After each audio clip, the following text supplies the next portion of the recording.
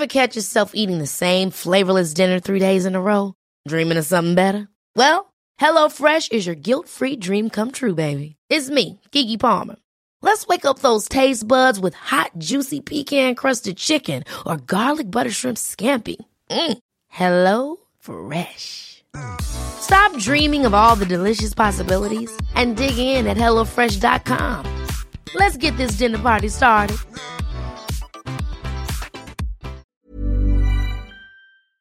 Their Pitch is a women's football podcast in collaboration with Adidas Football.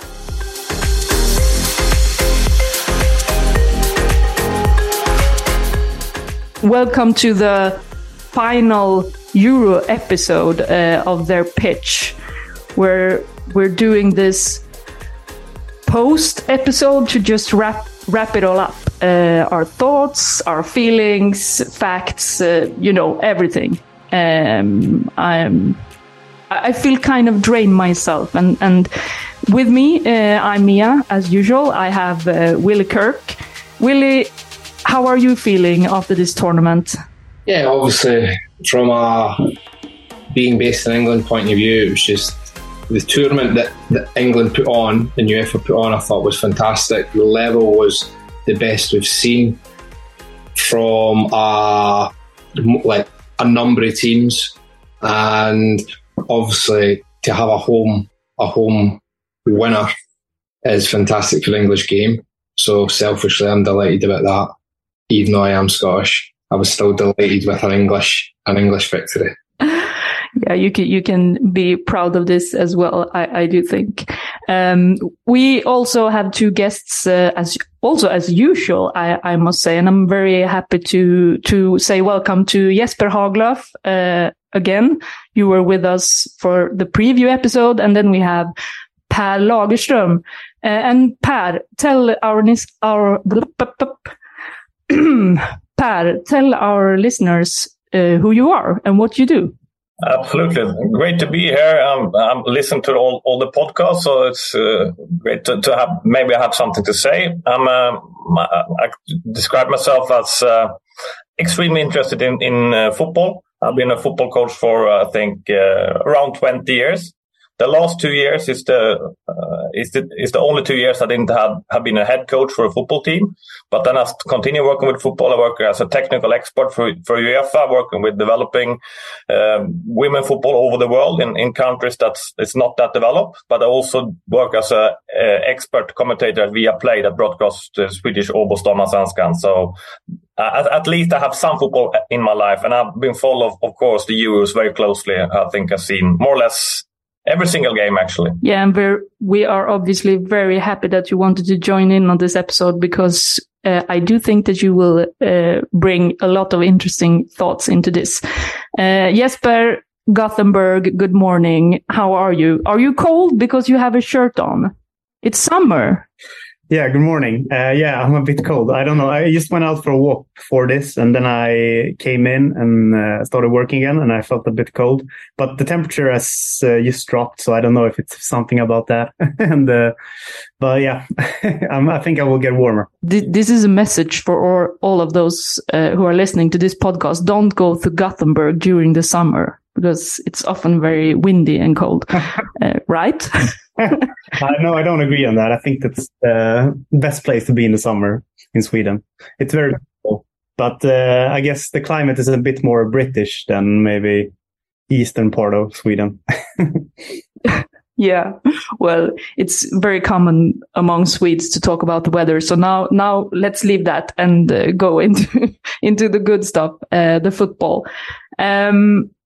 Jesper, you were with us for the preview episode, as I mentioned before, and you presented your data simulator result before the tournament. So I have a feeling you are quite happy about yourself at the moment. Tell us about it. Yeah, again. No, I'm very glad that it worked out fine. So I simulated the Euros with my simulator that I built during the pandemic year. And it's basically a simulator that works that it takes all historic data from the teams, and then it weighs the different how good the team is compared to another one, and then it simulates highlights chances with the XG numbers. And if you simulate for a very long time, it will converge and give a likely outcome of the tournament.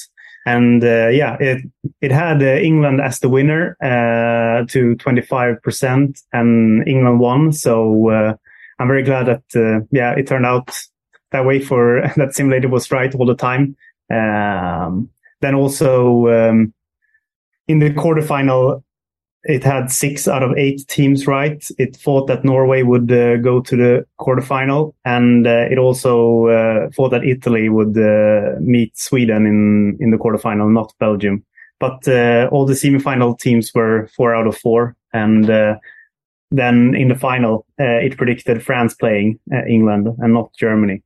But yeah, you could also see it as that the tournament was had a pretty likely outcome, or like the favorites did their job, and there were no quarterfinal or anything like that turned like out the unlikely way. Like if Belgium would have beaten Sweden on penalties, even though Sweden had a lot of more chances. Yeah, that would have been a complete nightmare. So, yeah. but Willie, predicting a tournament and as a coach and expert, I'm gonna ask you this question as well, Per. We always predict and you know how likely something is, but being in England, Willie, how the feeling before the tournament, how was it?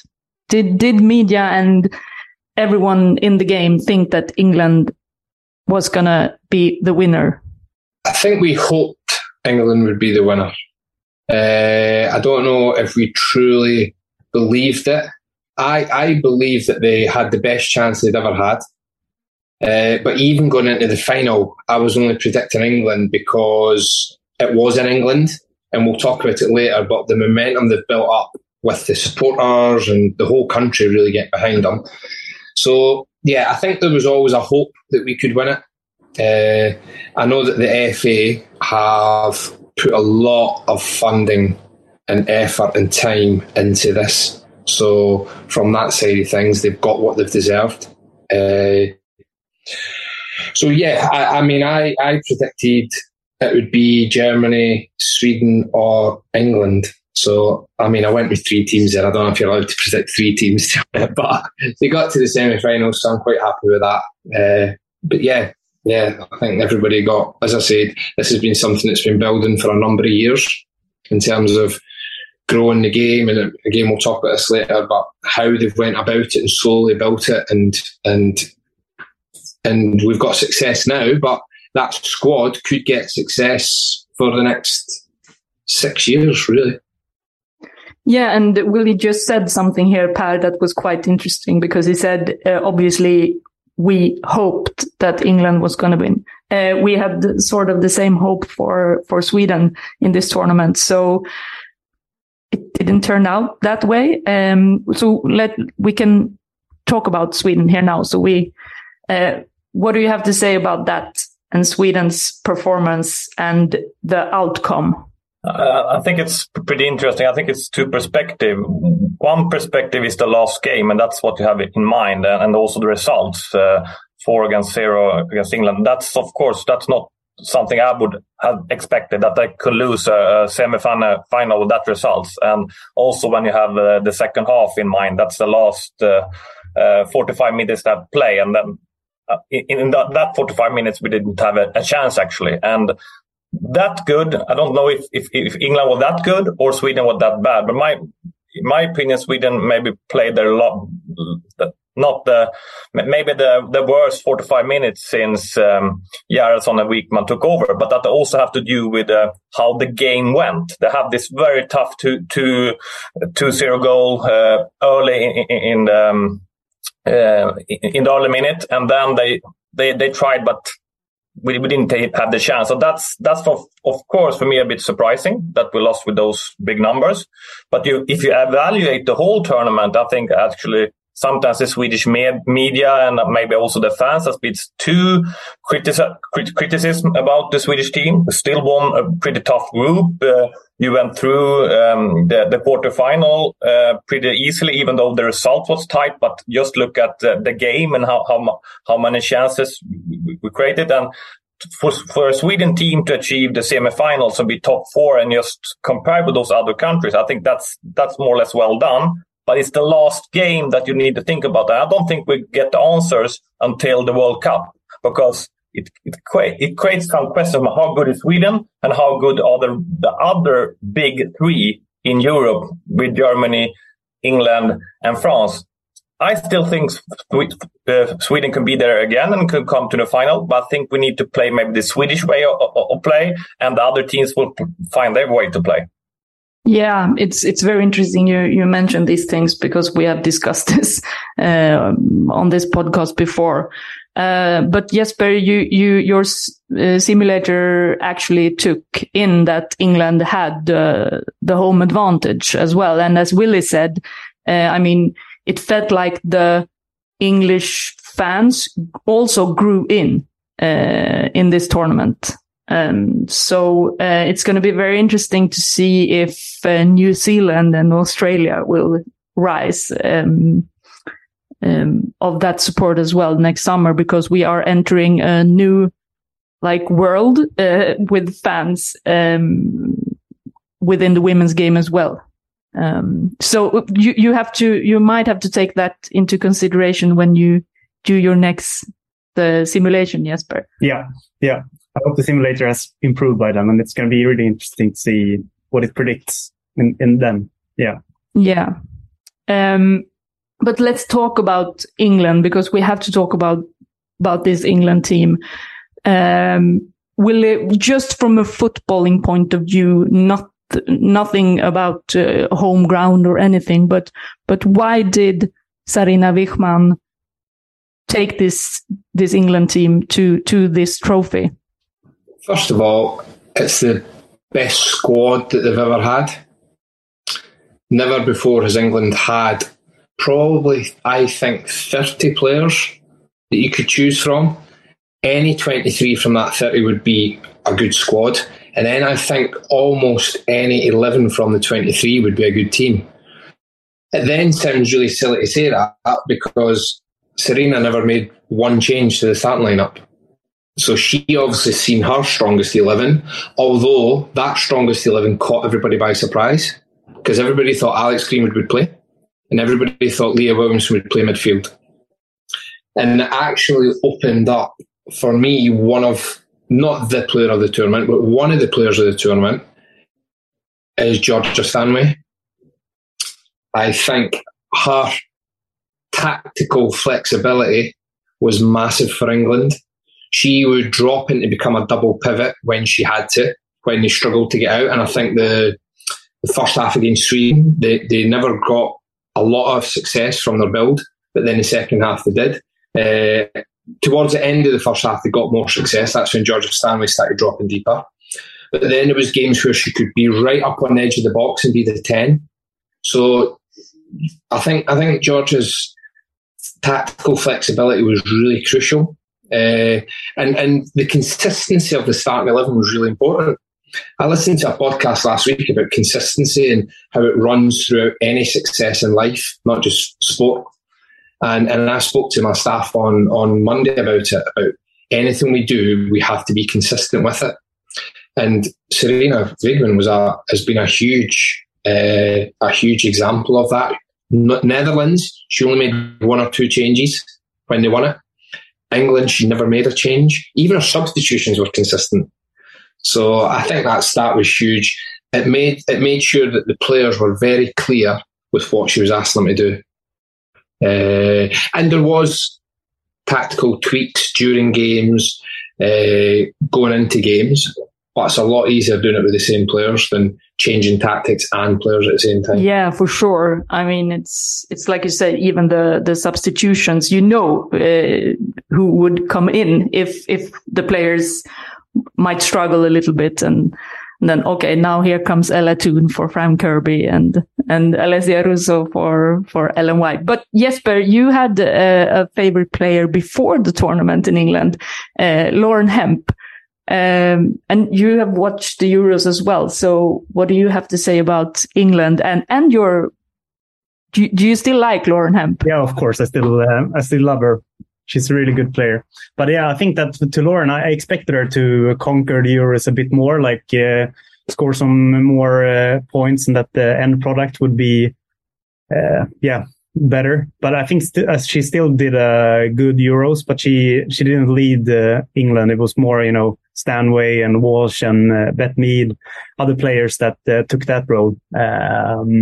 I'm very impressed by England. I think that one of their strengths was that they had like so much depth to their squad. So like when they needed to change a game, they could put on new players as Russo and Ella Toone and Chloe Kelly in the final, and like they could really contribute. And it feels like they had like every player had a role and they knew exactly what to do in the game, and they didn't like become that desperate either, like against Spain and Germany, like when they were about maybe to lose the game, they came back. So that's really impressive. Per, who and what stood out for you in this England team? For me, it's the coach. It's a lot, of course, but it's the coach, Serena Wichmann, and how she handled it. Because I agree a lot with Wilde there about the consistency and how she chose the team. But just remember, before the tournament, when I, as an expert, tried to evaluate how they should play and which player should start, it was pretty difficult. But that's, for me, the art of coaching, what she did. She also, it's not about just have the consistency, it's also to choose the right player to start with.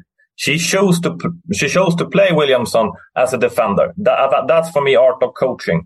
I was a bit worried about the three-person midfield. How will they handle that? That was not a problem at all. They were brilliant. And Kyra Walsh, how she played the tournament was fantastic, but she played it with two other players, also with Fran Kirby that started every single game together with Stanway. So for me, that's so much art of coaching that she chose to play before the championship. She had a plan in every single game. And I also, just think about yourself. You play a final and you have Russo, like, she is so hot, she can score in every goal. You can start with her, but I think that's the art of coaching. I think she's better when she comes in the game. She might not be ready to play 90 minutes in that hysterical tempo that the final will be. To have that, I think also the strength to follow what you believe and have a plan for it. I think you need to have done it before, and she actually have done that. So I'm extremely impressed about the coaching capabilities. We know about the England offensive, but if I could add something more, it's also their defense from the midfield, but also in their own penalty box. I think that has been. They've been brilliant there, more or less the whole championship. So it's a lot of things to be impressed of. Now, when you mention that, because I agree with the fact that England's defense have probably never looked so solid and calm in a way. But this situation that was in the final, where it wasn't that calm, and the ball, from what it looked like on the TV, hit Leah Williamson's arm or hand or whatever, because VAR has been a talking point throughout this tournament. Do you think that VAR has like, I'm trying to find the English word for this now, so bear with me. Proved to the football audience that watch women's football that VAR increased the quality of refereeing? I think so. I think you've got to say statistically it has. Because if you look at how many decisions got changed after the VAR, that means the correct decision was made more often. So statistically it has. Because, I don't know, say 90% of the decisions were correct. VAR gave us an extra 3 or 4%. So I think it has. I still think there's a lot of improvement to be made. I think the timing of the decision can be quicker. I think what decisions they choose to look at and not look at can probably be refined, and that can be better. But without a doubt, it's improved it. But yeah, I think there's more improvements to make. I think the red card in the France-Italy game, I think you can still argue if that was a red or a yellow, but I think it turned the red into a yellow, and I think that was a great decision. But I can see why immediately the referees went, it's high, it's reckless, it's a red card. Okay, I'll get to watch it 6 times more. Yeah, it's probably a yellow. So it's been good, but it can be better. Yeah, and also obviously it's very much emotions during a final, and then not sure where we are ever going to find out what they saw on that video with Leah's hand. But that caused a discussion after for Germany as well, of course. So it's what did you think when you saw that, Per? I think it was handball. I think it should be a penalty, and I still think VAR is something that we should have, and that I don't think we can go back from it. But I don't think it has been good enough. Actually, it has been too many decisions that's unclear. And I think it's about, and of course, all refereeing, even VAR, is difficult. But then I think you need to have transparency and a bit of communication. And if you don't have an image or a video in the right angle, you need to be honest with that. And you need to, or you can also have made mistakes, even that you are a referee in the war room. You can do mistakes, and you can think about, we could have done that. I think the transparency should be a bit higher, and then you can explain that, okay, we did this decision about that, but of course, it's very subjective in all decisions. That's why I want more about that. And I think that's also something to UEFA to have in mind, that please communicate a bit more, show all the images, and that, because we will never be 100% right or wrong. That's refereeing, even though we have better pictures now. So I don't think it has been good enough. I think the right way to go. But I think it needs to be improved to next championship. Yeah, it's going to be an interesting thing to see how that part of the game will develop as well.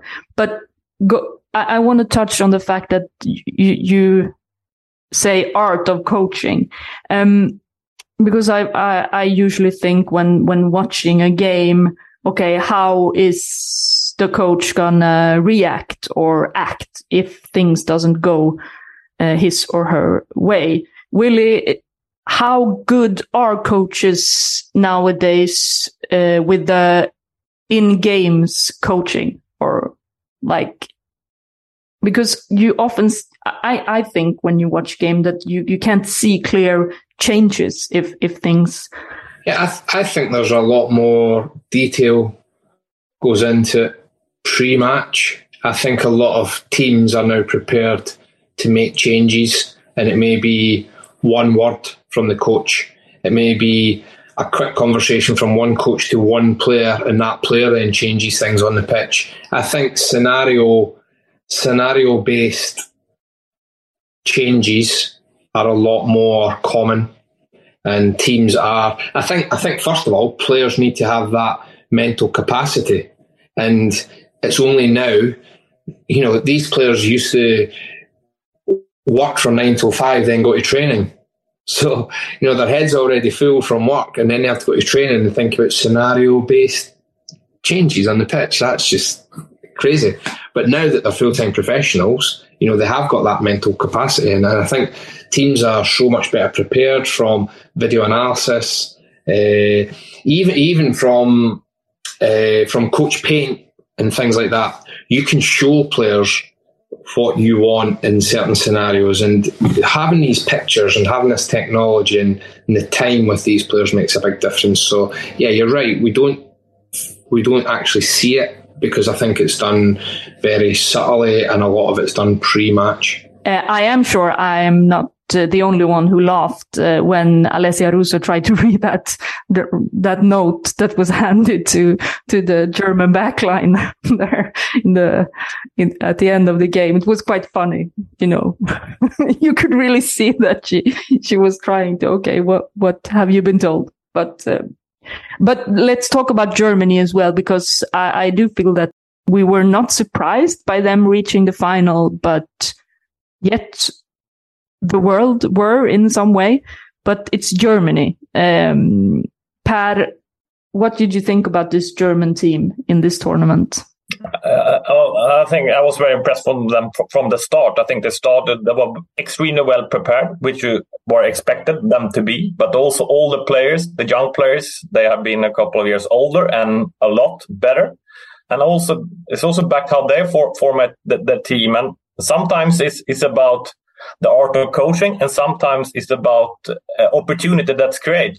Just realized that Alexandra Popp, she didn't start the first game. I wonder what was the plan for her. But then she lets in and she scored, and then we know the journey from her. And is that coaching, or is it just something that happens? But when it happens, then it's coaching to take that opportunity. So I think that the team are extremely well prepared. I'm extremely impressed about the defenders and the central mid-backs. I think they handle it brilliantly.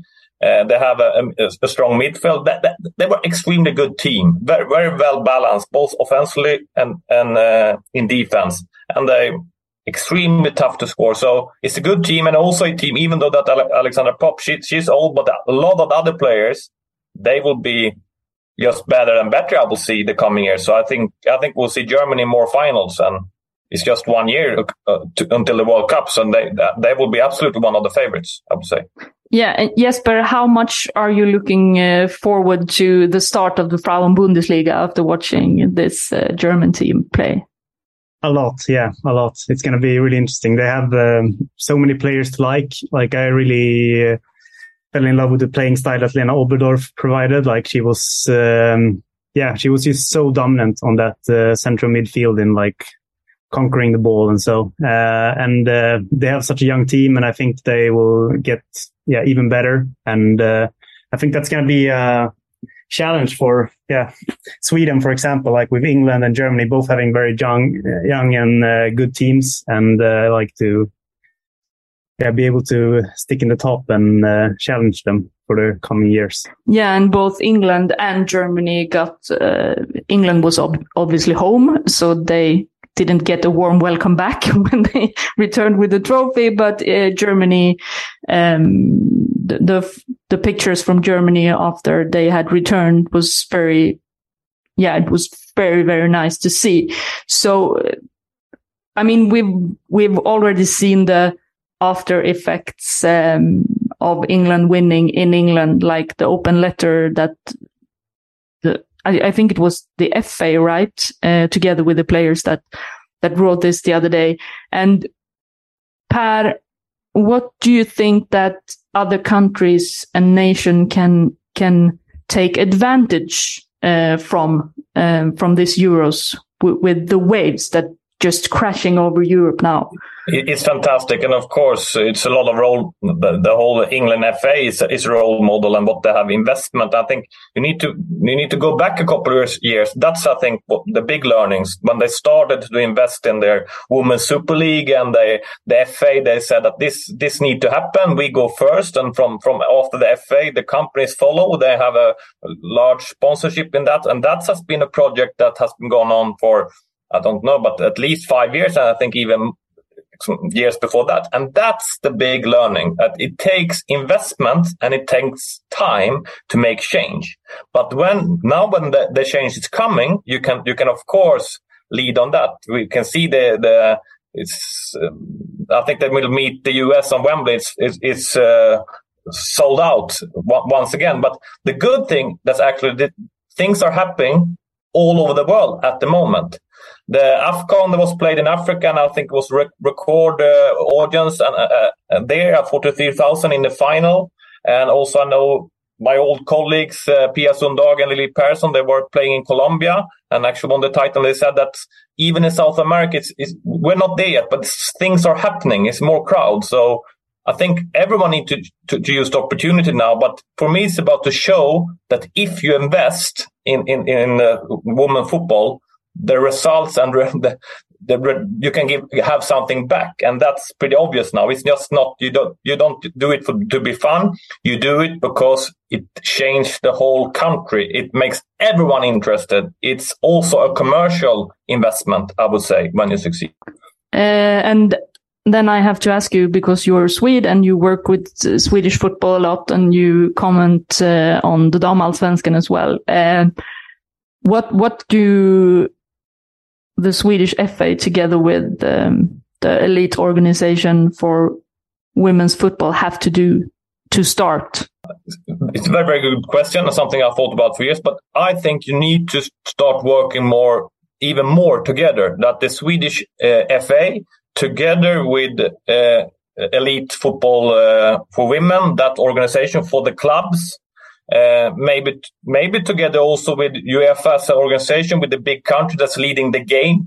They have all of these three organizations have things that they invest in different things, but I think they need to do it together and choose something that this is the right way to go for Sweden. In England, it was the league. I think the league and the clubs is where it started. So I think a lot of the leagues, but also if you think about how you can get paid for selling players from the education fee, but you need to go together and I don't think you can do small investment just here and there. You need to choose something, and you need to do it together, strong organizations, and maybe also the men's side, maybe start working together. And that's what we're seeing in Sweden, the big clubs working together now. Just not just to be nice, just to see that this is how the world should look like, but also it will be a commercial perspective, and that need to be starting now. Yeah, it's going to be interesting to see what happens in Sweden now. One size fits all seems like a good idea for clothes until you try them on. Same goes for healthcare. That's why United Healthcare offers flexible, budget-friendly coverage for medical, vision, dental, and more. Learn more at uh1.com.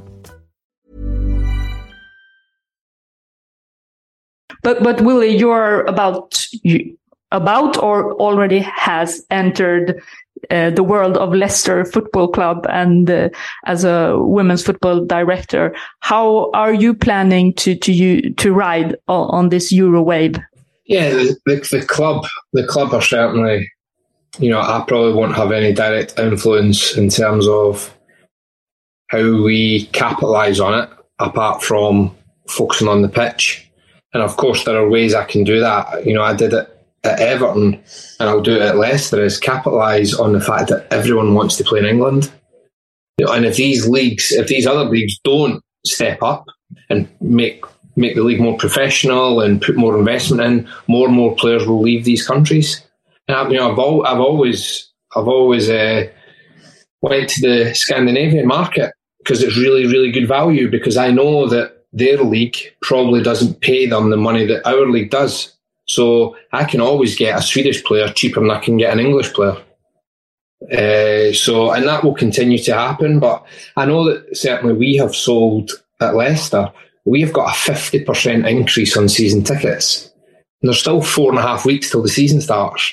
So every club across England is getting this. And, 50%, the relative numbers might still be low, but we might have went from 400 and something to 600 and something, but it's still a 50% increase. And if we can keep that momentum going, those numbers get bigger and bigger and bigger. So, I think every club in England has recognised the opportunity we have. And it is about every other league across Europe trying to do the same, because, as Par says, this is happening all across the world now. It's Yeah, I still wait to see the Swedish league, the organization, just one sentence in their marketing about capitalizing on what's happening in women's football right now. I might be a bit harsh now, but I do think that they leave it up to the clubs here alone to promote people coming to watch women's football. And I don't think I've never seen the use of what's happening around the world. They are just so focused on Sweden. And even, I mean, I've even heard clubs say, oh no, we can't market ourselves in Stockholm because then we steal the audience from Stockholm to the town we play in. And I'm like, yeah, but whatever. So what? I mean, we go to England to watch football. Why can't English people come to Sweden to watch football? But that's another question. Let's leave it with that. But you said something that we can touch on this because you said it, Willie. Swedish players seem keen to come to England. And a couple of days ago, it was reported, and this is not confirmed news. It's just a rumor still, but Aftonbladet in Sweden reported that Swedish national team player Johanna Rytting Kaneryd is on her way to Chelsea. And Jesper, let's start with you here. What do you think, if this is true, about Johanna Rytting Kaneryd going to Chelsea and play there? It's a very interesting move. Like, I really like her as a player. We worked together, and I did some analyze on her and comparing her to Hemp. And like, she's a player that can create this dual threat in the offense, that she's very good in her carries and also like creating danger for the opponent team by passing the ball. What she needs to improve maybe a bit is her finishing. What I think about the Chelsea move is that I'm a bit surprised by, I don't see her like the obvious starting position for her in that formation. I'm a bit worried that she will be put on the bench. It depends on like how they're going to use her. Like, I think an advantage is that she's played as a winger in Sweden national team and in Häcken. But like, if you look at where she's doing her action, and she has a very free role in Häcken, like she's moving a lot towards the center zones and in the penalty area. So I think she could be used as more attacking midfielder or in the center, or like you could put her in the end of the games and use her as a striker if you need to find that goal. But yeah, I'm a bit worried that she won't find her starting position in Chelsea. And Willie, you said it before, like you touched on the subject. We're not going to go into that, but if you play in Sweden, for example, and then you get an offer to be paid more money in England, and then obviously Johanna Rytting Kaneryd, for us in Sweden, she is the best player in the league at the moment in Sweden. But the fact is that Chelsea does not have obvious similar players to her. What could that mean if she ended up playing for Chelsea? Yeah, I mean, it just makes Chelsea even better than they already are, because it's one thing they haven't got that they're now going to have. I do think she'll be an impact sub. I don't see where she starts in the Chelsea team.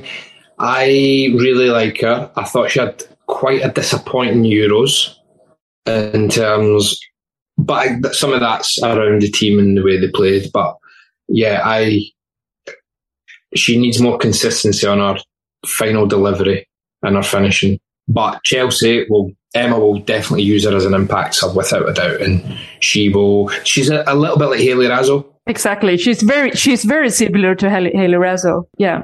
So could be a coach's real frustration, but always tempting to throw on for the last 25-30 minutes. I can reveal that when I used the Transfer Lab tool to just pick out players that were similar to Johanna Rytting Kaneryd, Hayley Raso was 99% similar to Johanna Rytting Kaneryd. But Per, as you follow the Damallsvenskan very closely, where do you see Johanna Rytting Kaneryd at Chelsea? I think she's as best as an offensive midfielder, maybe starting from the right or from the left, and do a lot of runs with the ball and take her in the penalty box. I think the good thing with Johanna, I also coached her a couple of years, that she's doing the same things. It doesn't matter which team she played in. If you played in a youth national team, she do it. If she played in Rosengård, if you played in Häcken, I think she will do the same thing that she's good at Chelsea. And that will be interesting. I agree. I don't think she might be a starting player, but if it's for the 1 year, I think this journey could be extremely important for her, because I still think she will have chances. And when she played in a good team as Chelsea, they have players in the box, they have a lot of ball. She will have the opportunity to do her things a lot. If you think about that, thought about, okay, should you play in Liverpool, a newcomer, and she may play every single game, but they need to defend. So I like the way that it's a very dominant team, and it's just about she needs, when she would give the chance, I think it's up to her to take it. She will do the things she has always done. And of course, if it's gone 1 year and she has not the starting place, then she can think about her career. But 1 year at Chelsea and just try to have that, to start at first 11. I think that will be extremely good for Johanna Rytting-Kaneryd, actually. Yeah, it's going to be interesting because obviously also we've talked about this on this podcast as well, is the fact that ahead of this tournament, the Swedish players in the national team did not play as many minutes as they did ahead of the Olympics or even ahead of the World Cup. So, Willie, how important is regular game time for a national team player going into a big tournament? I think for the majority of players, that was highlighted this tournament with the difference between Sweden and England. I think some players can get away with it. More experienced players who find their rhythm up here rather than finding their rhythm physically. So, yeah, I think it's been a massive issue, and I'm sure some national team managers will give that even more of a thought than they did previously, and will be a little bit nervous when they see players going to big clubs with 24, 25 top players and wondering how many minutes their player will get. Yeah, I think Kosovare Asllani was probably the perfect example for what you just said, that she has the experience and she has the head for it, even though she hasn't played a lot in Real Madrid this season. It's going to be interesting to see her upcoming season with AC Milan as well. But let's end this episode now with Jesper. You have your data again with the tournament's best 11. Let's just go for it. Yeah, and I thought I would just explain it very shortly to those who listen and for you as well. So we use this algorithm to take out the best 11 for leagues in general. And what it does is that it finds every best player on every position, and then it tries to fit the best team according to a formation. But the weakness is, for example, if you have the two best players in the league playing at right winger, it won't take the second best player in the league because there's a better right winger. So what we don't want is like 3 central strikers in a 3-man offense. So if you understand what I mean. So if we go for the team, the best goalkeeper is Nikki Evard in Belgium. She had a great game against Sweden, did so many saves, and she should have conceded so many more goals. I'm sorry for the pronunciation of some players here. We're here to butcher the names now. Just go for it. The back line. Right back is Ona Battle or Patier from Spain. And centre backs are Millie Bright from England and Mapi Leon from Spain. And the left back is Sakina Karshaoui from France. And the midfield. Yes, the midfield is centre mids. The two in the back is Kara Walsh, England, and Lena Oberdorf, Germany. And an attacking midfielder with Francesca Kirby. And then in the front, we have Bethany Mead on the right, Clara Biel on the left, and Alexandra Popp as the central forward. And before we let you go, Willie, what do you think about this 11? Yeah, I don't think there's that many complaints about it. I think it's very close to the UEFA one, isn't it? Yeah. Very close to the UEFA one. I think maybe Nikki Everard. Yeah, and the centre-back pair, it's not the same. The centre-back pair, I would always have Leah Williamson, but that's not just statistically. That is the changing room, just our whole persona, just incredible. So, yeah, statistically, I can see why she maybe not got in there. But, yeah, listen, I would like to field that team on a Sunday afternoon for Leicester. Yeah. Glad to hear. Per, what did you think of this? I think it was interesting. It shows once again that data it's providing great analysis. So it's no question about that. I still think I was the German defender Hägglin. I think she was brilliant as well. But you can always find players. But she surprised me a lot actually. I think she was extremely good 1-to-1. Yeah, I mean, a lot of center backs did very good in this tournament, but I'm sure, Jesper, that we will have a lot of comments and engagement on this 11 when we put it out on our social medias next. Yeah, definitely. And it's really close. I know that like Hägglin, for example, she's like the center back number 3. She was in so she's just out. And then Gwyn that played on the right back, she's also like just outside. And I think she was in UEFA's 11. And Mary Earps was goalkeeper 2 or 3. So like it's really close, but yeah. Well, let's make the best 11 of their pitch and Playmaker the final words of this Euro special Their Pitch podcast. Thank you, Per, for joining us today. It was very interesting. Have a great day and a great weekend. Thank you. Glad to be here. And Willie, are you gonna go play golf now? No. I'm working now. I'm a working man now. Yeah, sorry. That was last week. Yeah. Just going to say to all of those who listens before we say goodbye that we will be back with this is the Willie Kirk episode of Their Pitch. We're going to talk everything Willie Kirk. It's going to be very interesting. So now you can go. That's fine. Bye-bye. Okay, bye. Good to speak to you. Jesper, thank you also for joining in. Always a pleasure. Yeah, always a pleasure being here. Thank you. And with that, we say end of this episode. I never get the right words out when I'm going to end an episode, but it's the genuine Swinglish in me that comes out. So don't forget to subscribe and tell us what you think of this podcast, because you are great. Every single one of you that support us, and keep doing it because we need it.